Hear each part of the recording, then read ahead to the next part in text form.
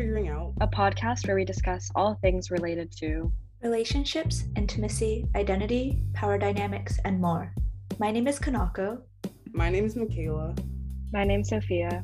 And my name is Newell, and you're listening to Figuring Out Nuanced Proximities to Power. As we start every podcast, we just want to say that we're grateful for all of our listeners who continue to listen each and every week, and we're excited to dig into this conversation. Yeah, so I think this topic kind of stemmed out of a conversation that us four were having, thinking about how oftentimes when we think about proximities to power, we kind of can get stuck in categories of differentiating like race and class and gender and kind of leaving it at that, or not delving a little bit deeper into what that really means and how within these kind of divisions, how they're not necessarily divided but very interconnected, as well as how kind of we can go beyond that in our conversations and kind of dig a little bit deeper. So with that, we were kind of thinking about some of the things that affect where we live, how this affects our school districts, and kind of opening that conversation up a little bit more as well. Yeah, so often I think that when we look at the history of just like the demographics of how neighborhoods were just shaped and the ways in which just ethnicities and race comes into play in terms of people's living areas and regions. A lot of this for Black and Brown populations stemmed from housing discrimination, which it was very prominent in 1935 to 1939, where redlining was a practice of when certain areas in the US, certain cities were marked in red as hazardous. And this was kind of a signal to mortgage lenders to not provide loans or allow Black and Brown people to be able to purchase homes, but also to assign the homes that they did own to a very low market value, and that a lot of people did not want to move into those areas as well. And so this effectively isolated people that lived in those areas, and so they suffered a lot of low levels of investment.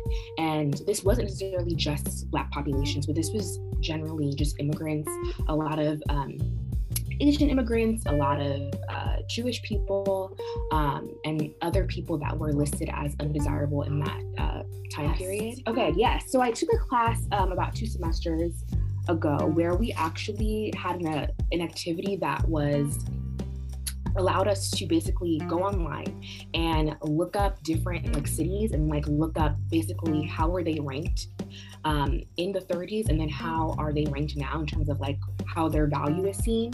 And so a lot of the way how the things were marked were very much blue is very desirable, very high value, a lot of white people live there, a lot of upper class people live there, and then it goes from blue, yellow to red. And what was very prominent in this is noticing that a lot of the cities and areas that were redlined in the past still suffer from those sort of experiences of having lower investment and things like that. And so when we look at just the ways in which each of us grew up, or how schools are set up and how education is set up, we see that those same systems are still in place, and that people have these sort of ethnic enclaves where a lot of people of a certain race live in the same area because of the ways how either housing discrimination played out or immigration patterns played out, etc. And so I think that that shapes a lot of people's childhood and upbringing. I can speak for myself when I say that I didn't realize how much of an anomaly it is to be a person of color, a Black person, and to live in a neighborhood that has mostly immigrants and have homeowners that are not white. And I think that that also shaped a lot of the people that I went to school with growing up, and that I was around a lot of other immigrants, that I was around a lot of South Asian immigrants, a lot of African immigrants, Black Americans. And I think that those also shaped the resources that were given to those schools as well because of the segregation that was seen. Yeah, kind of pulling on that point of like schooling and education a little bit. The like nerdy education student in me is just like hearing a lot of things about like, also I think how when we think about both like our history and our present schooling systems, we kind of don't really have those conversations about just like how segregated they are, how like, I'm also thinking historically, like when we talk about school segregation, we kind of talk about it as like something that happened in the South, didn't happen in the North. And like, this is true, it happened in the South, like by law. But like, I think also like, you know, yeah, when we think of like these images of like the Little Rock Nine in Arkansas, we think about protesting outside the school as like Ruby Bridges walks in, and these are really important and like true and like horrifying stories of like what happened and all of the protests, etc. But also kind of like reeling back in, I didn't really know for a super long time just like how much opposition there was to like school desegregation in the North as well, because like it was there and like it wasn't necessarily like put into place by law, but you have schools where everyone is white, that's a segregated school. And so like after Brown v. Board, like there was just so much white resistance in the North as well to desegregate properly.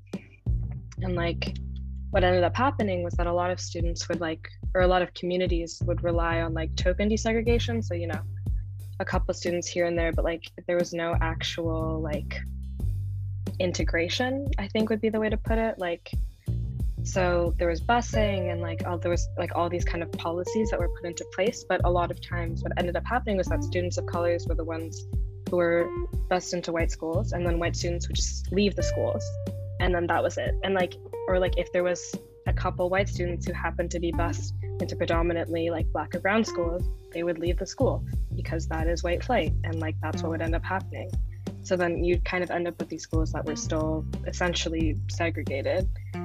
But also thinking about how like that's like now too, like there's these like really like we live in a segregated schooling system, and like in New York, I know, yeah, New York is the most segregated state for Black students, and in 2018 in New York City, 90% of Black students attended predominantly non-white schools, and like that's like liberal, quote unquote, New York City, you know. And so it's just like thinking about how kind of incorporating that dynamic of how all this like these kind of historical details that we assume to be historical and kind of leave in the past still really inform our present. And I'm also thinking about how like within our education systems, like even within white schools, there's white privilege. So, or like especially within white schools, but I mean like even when you have like integrated quote unquote schools, like there's still tracking systems.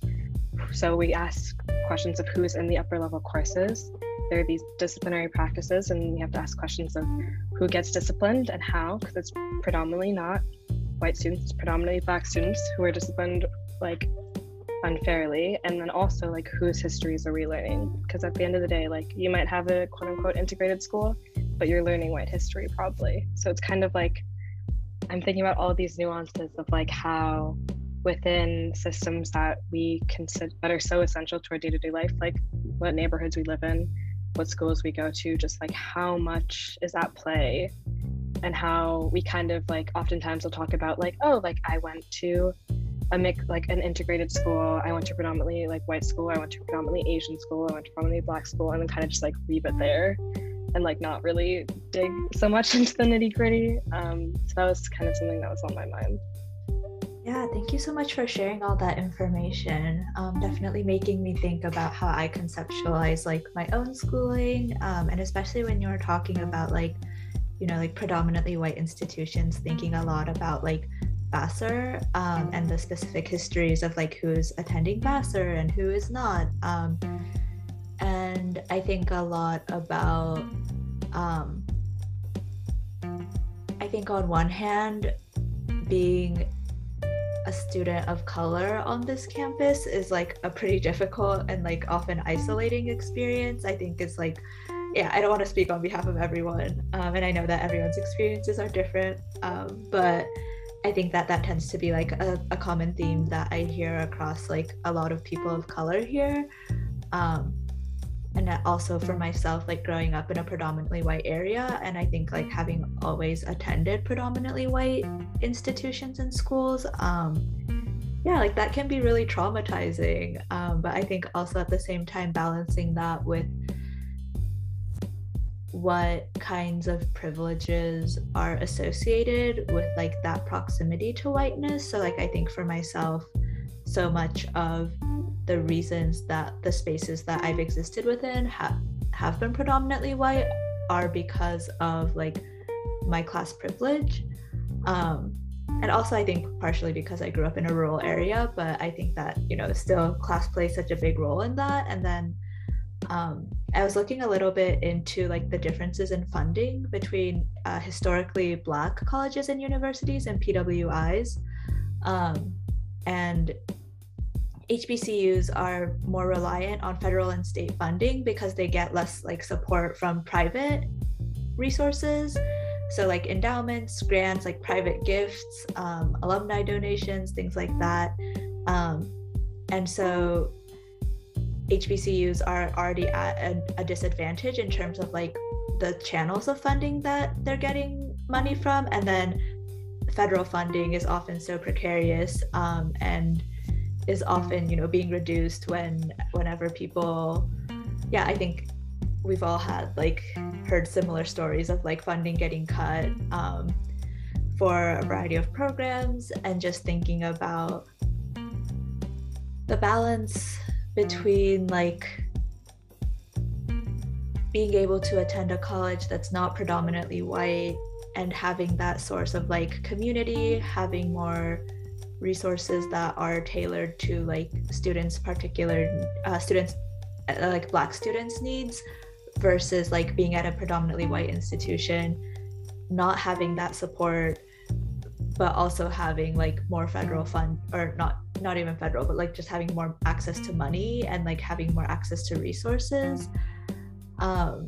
Yeah, it just feels like people get stuck between a rock and a hard place, and it's like, yeah, it's like, it's not like anyone's like winning. Nobody's winning, but I think oftentimes, at least for myself, I think that that's like a complexity that I want to be more attentive to, because I think a lot of the times I just get stuck on like, oh, like it sucks being here, like, you know, there's so many white people. But yeah, I think being honest with myself about like what privileges that also gives me, and like how I can be using that in generative ways, I think is something I think about a lot.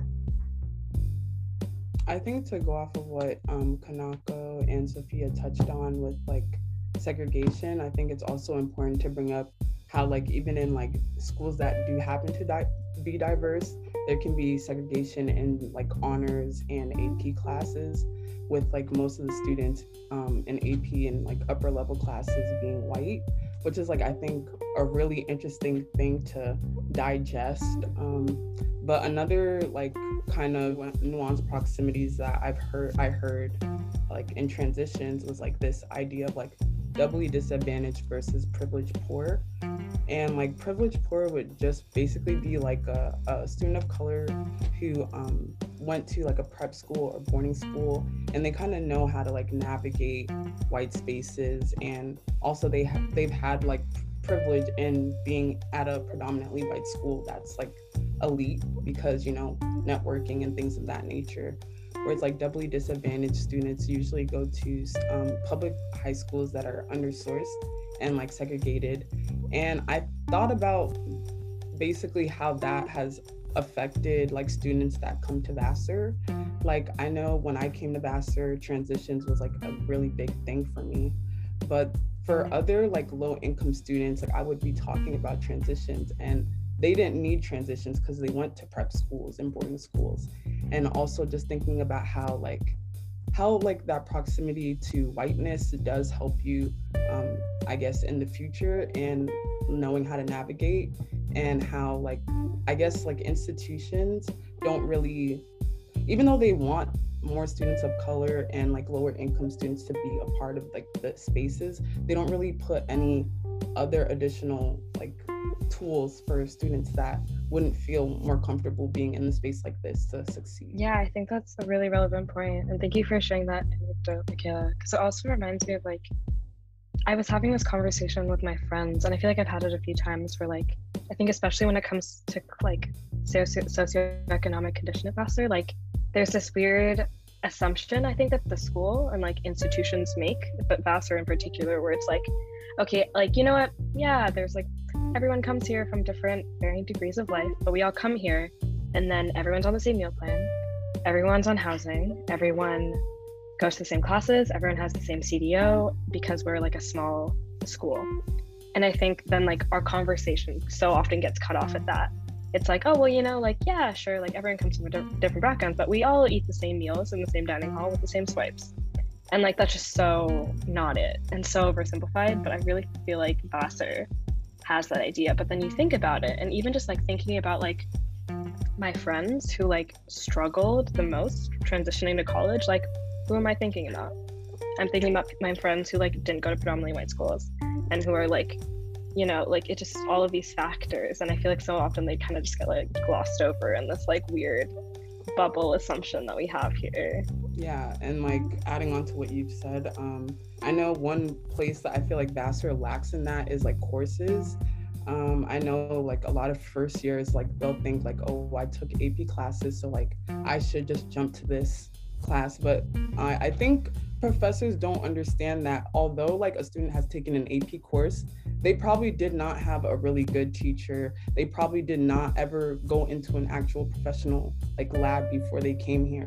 And I feel like a lot of the like STEM intro courses at Vassar, they don't put a lot of care in because it's like a weed out class, but they don't know like a lot of these students don't have prior information to actually fall back on. Like this is their first exposure. So I feel like Vassar should do better with that. Yeah, I actually have an experience with that. In my intro chem class that I took, I was like, yeah, I took AP Chem. Okay, great. I know what I'm supposed to be doing.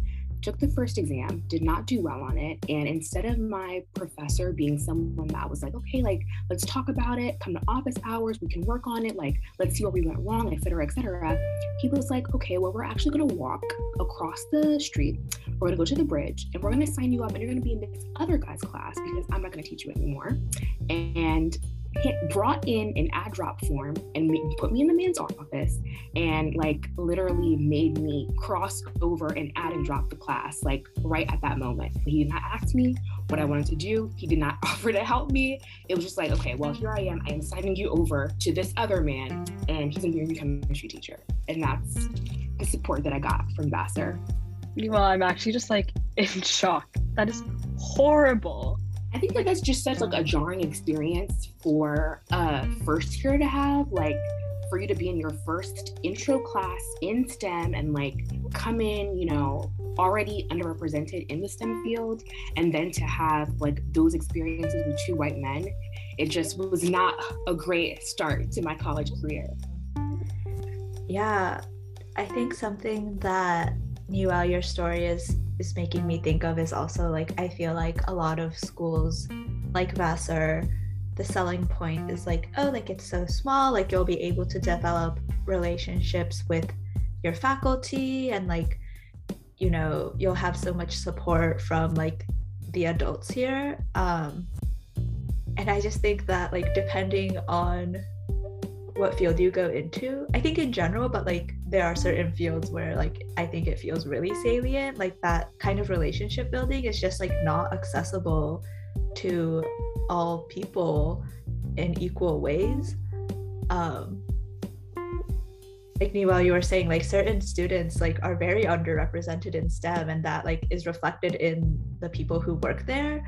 So then it's like like there's such a power dynamic between like, not only is it like a professor and a student, but it's also like, you know, race, gender, class background. And I think that can make it really challenging. And I feel like people don't really think about it that much. But I think like even for myself, like I take a lot of humanities classes and have been fortunate enough to have a lot of professors of color, like femme professors of color. But I also think about like the disproportionate amounts of like emotional labor that those femme professors of color probably have to do for these students, because I think that like white students still feel comfortable approaching these professors, and these professors are some of the only professors that like students of color might feel comfortable approaching, so they have to do like this double duty. And I think for myself too, like being a non-Black person of color, I think about like, oh, like who are the people that like I feel drawn to like connect with, and like in what ways. I think because it's like it's not like an impossibility for me to like connect with other faculty members, but there are certain faculty members that I feel like more or less drawn to, and I think like, yeah, I'm just very aware of that, the fact that like any relationship I form is like time and energy that like I'm taking from a professor, and also that like, yeah, I don't want to use like a competitive model, but like that this person has limited time and energy, and there are other students who like might be benefiting more from like the time and energy that I'm taking up. But then like sometimes I see all these white people who like just don't give a care, you know? They're just like they're always at their office hours, you know, taking up the femme professor of color's time and energy every day, and I'm just like, choices are being made. I don't know. Topic, but thinking about like interpersonal relationships and relationship building had me thinking about like different forms of like sociality and relationship building, and specifically I think I've been thinking a lot about like neurodivergence recently, and like disability studies for the place. But like the topic of professors also has me thinking about like the stereotype of like the kind of like weird, like goofy, typically like cis white male STEM professor, where it's like, oh, you know, like, you know how like Steve is, like that's just how he is, and like, you know, no, that there's not like a real Steve, I'm just using a name. But kind of like the like scientist like archetype, I guess. And so I guess those are kind of two different threads, but I've been thinking a lot about like, since this topic is nuanced proximities to power, like bringing in other dimensions of identity into the conversation. Because I think like, okay, I guess my point is twofold. I think on one hand, thinking about neurodivergence and the ways that so much of like what Vassar promises its students is premised on this ability to create connections both like with your peers and with professors, and how that is predicated on certain normative forms of socializing that like aren't accessible or realistic for everyone, and thinking about like how that in and of itself is deeply harmful,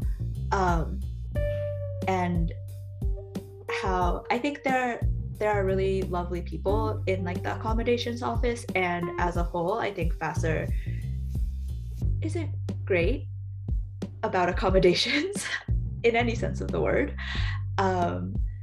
And then I think on the other hand, thinking about like who is allowed to break these conventions and norms and still get away with it, or like get away with it is maybe not the right word, but like I think that there are sanctions for not conforming to these like social standards depending on who you are, and I think that those things are way more severe for people who hold marginalized identities. Yeah, that also reminded me about like, this is kind of a small point, but like how, at least in a lot of my classes, I'm not sure if this is the same for some classes, maybe not, but in like my humanities and like arts classes, a lot of like what, 25% of your grade is participation?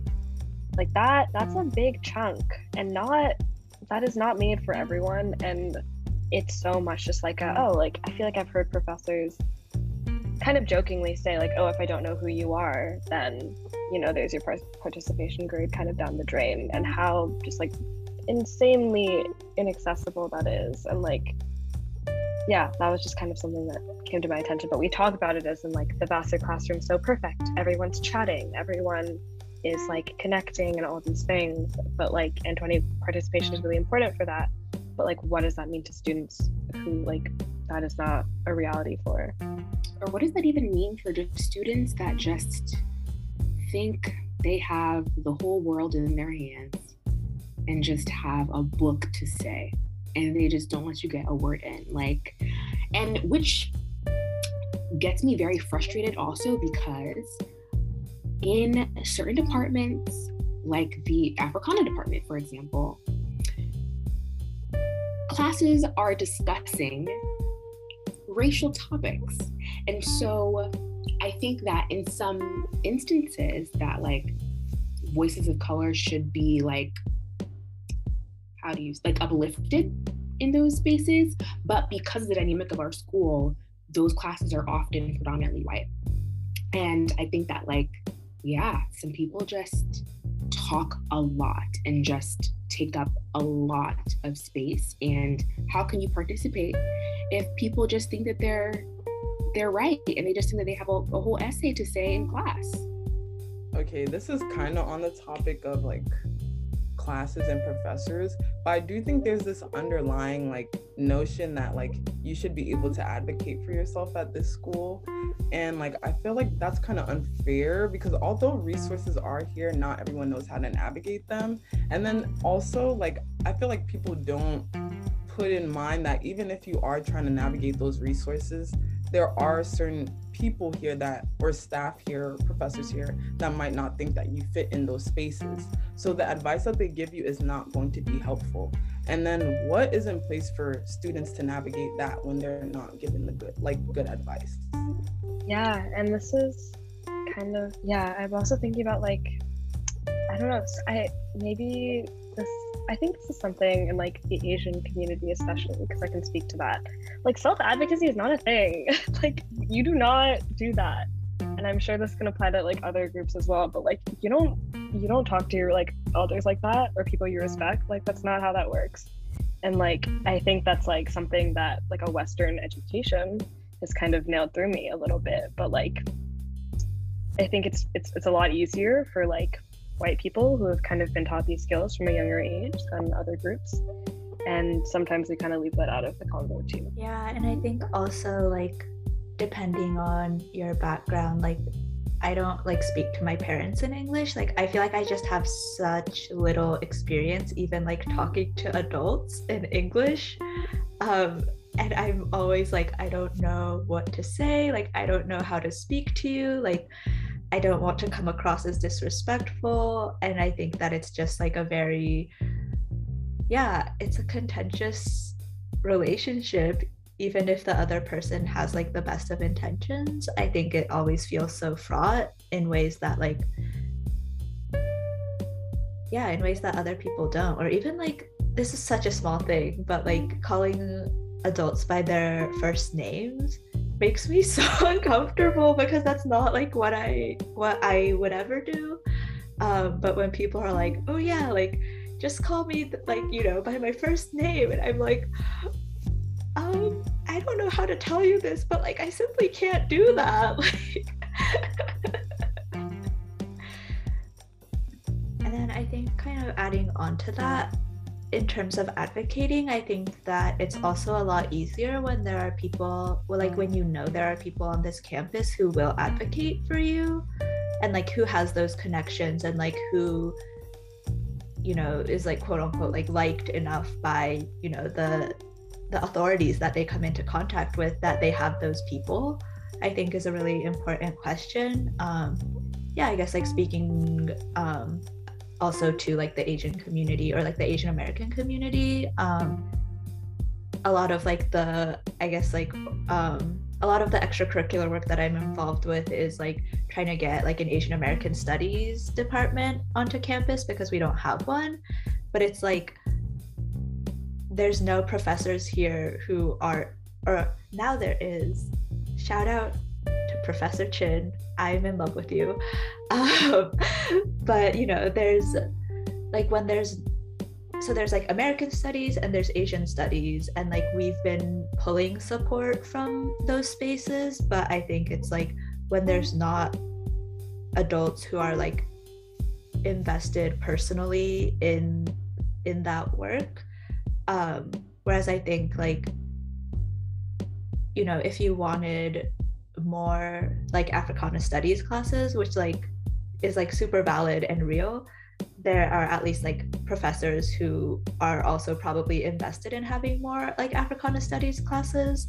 I think it's just like it's hard to find a foothold, and like there's a lot of people who say that they want to help you, but like people are busy and like they're doing their own things. But I think it's just hard, and I think it also speaks to like what Vassar thinks is important, like the coursework that's offered. Like there's so many gaps in Vassar's coursework, and I think that the underdevelopment of like Asian American studies is very reflective of Vassar's like black-white binary view of thinking about race, and that's not like just Vassar, but I think that like other comparable institutions do have like more fleshed out programs, or like, you know, this complete lack of like disability studies offerings, very few like trans courses or like gender courses that aren't just about like women, even like, yeah, I think it's interesting that like queer studies is like a correlate under women's studies. Like there's so many hierarchies to like what people think is important, or like Native American studies also is only a correlate. Like it, yeah, I think it's very telling like what programs are really well established and which aren't. Like I'm a psych major, and like the psych major here at Vassar is like super popular, and there's one professor of color in the psych department, and like we don't have any course offerings that are about like psychology and race, or like even like psychology and like sexuality. Like there's just so few course offerings, and I think it definitely points to like what is deemed important enough to be taught or like to study.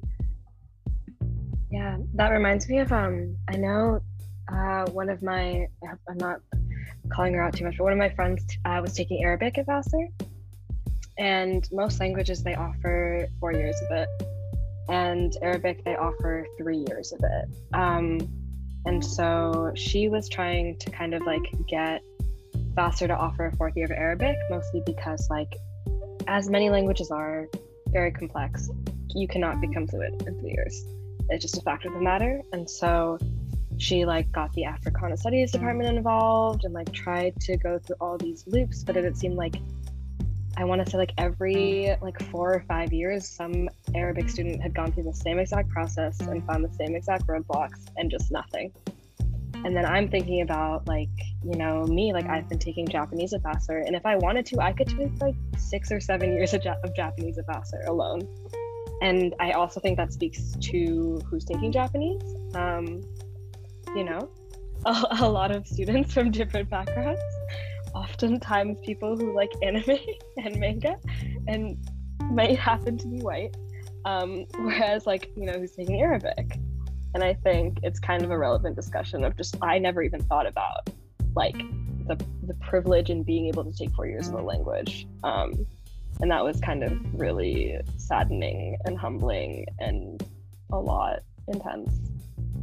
I know I've been talking a lot, so I will stop after this point, but I think it's, yeah, like the fact that we have an Asian studies department and then we have a Chaja department, and the majority of Asian studies is already so East Asian. Like it's like China, Japan, a sprinkle of Korea, and then like maybe one course on like South Asia, maybe.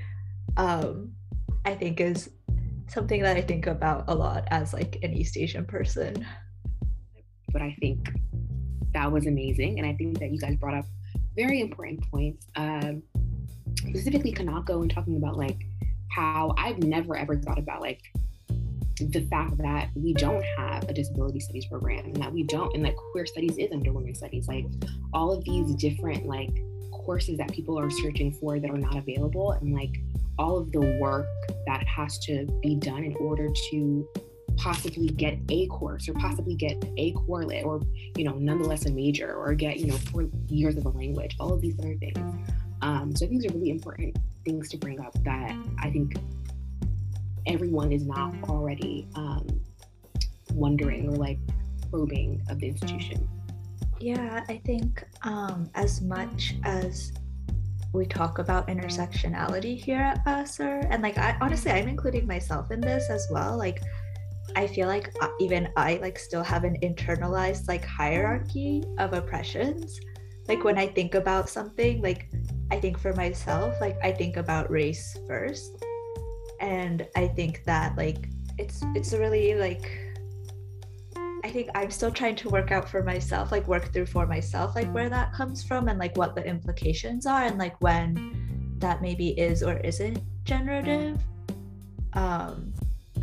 I think like even the mantra of like, oh, like center like Black women's voices, I think is like very reductive to like all the other like facets of identity that like exist.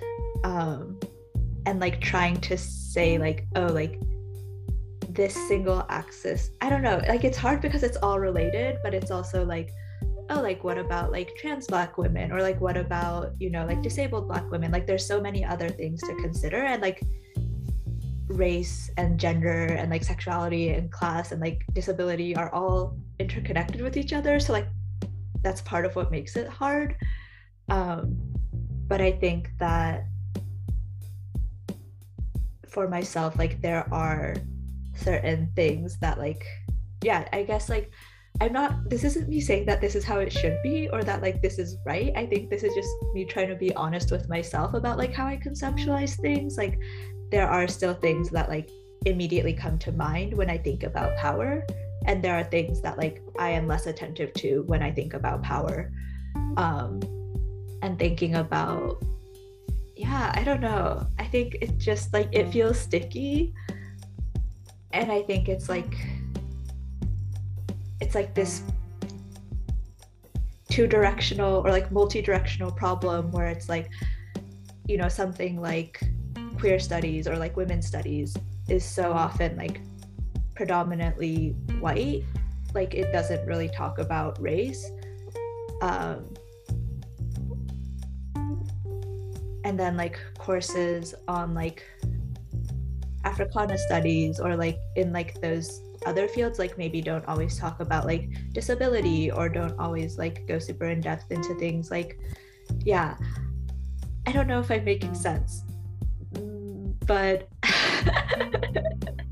but I think it's just something that I think about with like also how siloed Vassar's courses are. Yeah, I don't know, maybe I'll be canceled tomorrow. No, Other I people think have thoughts. no, I think you're totally right, Kanako. Like there's a very like monolithic view of like what we think of when we think of people. I think it's very important to, you know, acknowledge intersectionality, but I think there are some intersections that are centered more than others. So I think it's important that you brought that up. I think that comes up a lot with like class privilege, predominantly, because I think that like there's just so many ways that like people have class privilege that we don't talk about. Like I think that like in a lot of courses it's always framed as like, oh, like yes, and the affluent person, oh, and the like upper, like we just frame it as like class privilege as like being super duper duper duper wealthy, when like it's very like particular to the person. And I think that like going back to many episodes ago in thinking about like mutual aid and thinking about what VPEWR was doing with the bingo and like mutual aid, and thinking about like simple things of like, oh, like do you own a home, do you like have the luxury of like not having loans, like just different things of like conceptualizing class privilege in ways that like make it more tangible for people to understand like where they stand in that privilege, and like understanding that like class privilege does not always look in the way that we think it is, you know. Yeah. I mean, I think Kanako, you talked about like the whole black and white thing. I mean, thinking about it in like a different way, I feel like a lot of times like people don't look at like the gray area. It's like it's like both extremes. So I think it's very valuable to kind of acknowledge the gray area and basically what you all just said. So yeah. Yeah, this is kind of like a little nuance that's been sitting in my head for a little bit. So maybe I'll voice it and see where that thought takes me. But I also feel like I've been thinking a lot about like how we very often just like talk about the two like together of like black and brown folks. And I've been thinking a lot about brown because I am brown, but I am very light, like relatively. And so I've been thinking about like what that means. Like when we say brown, like who are we talking about? Do we genuinely mean brown, or are we talking about like brown Latinx folk? Like who are we talking about when we talk about that? Because I think when we have this monolith, so many times you can have solidarity, of course. You can also have people who look like me, who are quite fair, people who are fairer than me, and then you also have people who are like quite like, you know, we were talking about colorism last week, like quite dark skinned. And so just like I've been thinking about that one a little bit. Not sure where I'm going with that, but that's been sitting in my head. I think all of it is relative, you know. I think that like, yeah, you calling yourself brown and also fair, like is just in comparison, because the way that you said it just now, you are saying in relative to people that are darker, and however, in the way that you're perceived in compared to whiteness, like that will be perceived as brown, you know. But then I also think that like, because race is just constructed in a way that we don't understand, I think like brown can mean so many things. And I think that like literally if you call yourself brown, then guess what? That's the category that you reside in, and who's can tell you different. But I feel like when I think about it, I generally do think about brown Latinx folks, because there is like ambiguity in terms of like what is race, because they aren't necessarily white or not necessarily black, but there is like this sort of like racial ambiguity, but like known ethnicities. But yeah. And to go back to our previous discussion, I think that like something that like we will all have to or like contend with is the fact that like we are like deep within and proximal to like the power that like Vassar has given us, and the power that like being at this institution has now framed us in a way, and like now going out into the world, I think it's a completely different ballgame.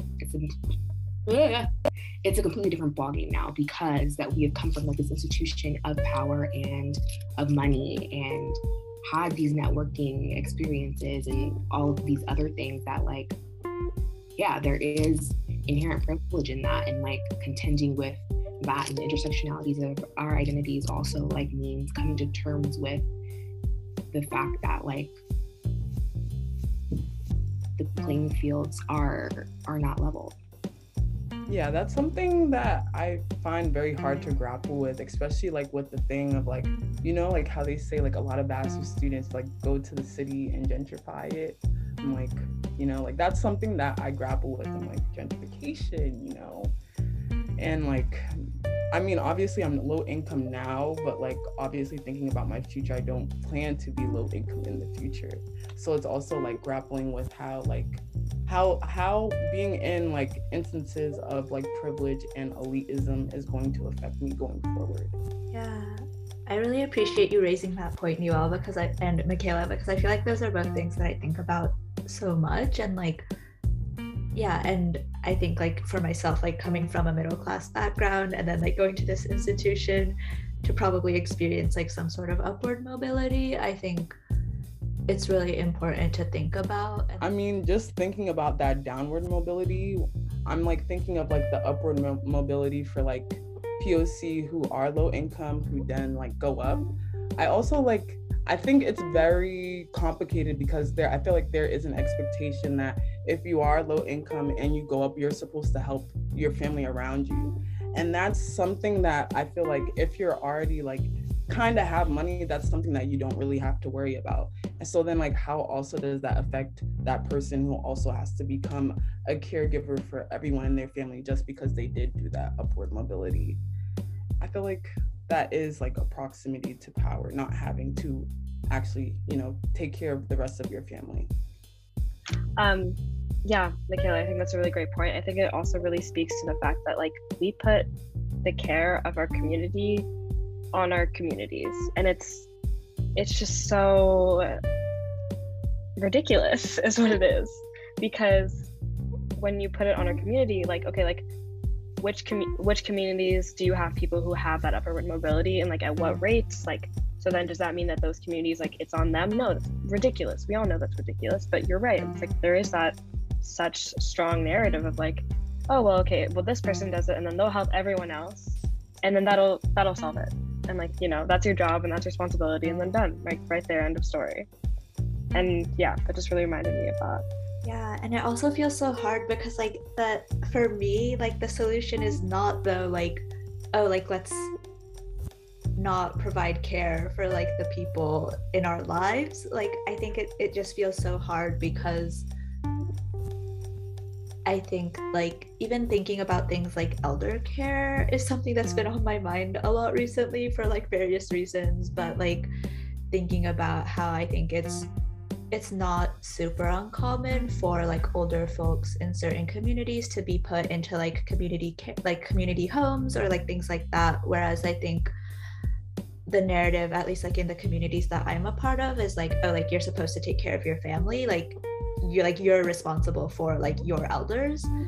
Yeah, okay, thank you so much for that point, Kanako. And I think that's also like that could be a really lovely note to end on, in that I think we've had some really generative discourse and a great conversation on a lot of really different topics, but all really related to digging deeper at the conversation of what power means, what power looks like, where does power show up in ways that are a little more complicated than we kind of can reduce them to oftentimes. Thinking about how systems are really, really incorporated into our education and our neighborhoods, and how that extends to Vassar and PWIs and HBCUs and all these really amazing conversations and things that I learned from today that I really appreciate hearing from you guys. And I think with that, we can continue to go off into the world. And thank you so much for listening and thinking with us about what power means and what privilege means, and continuing this discourse beyond today as well.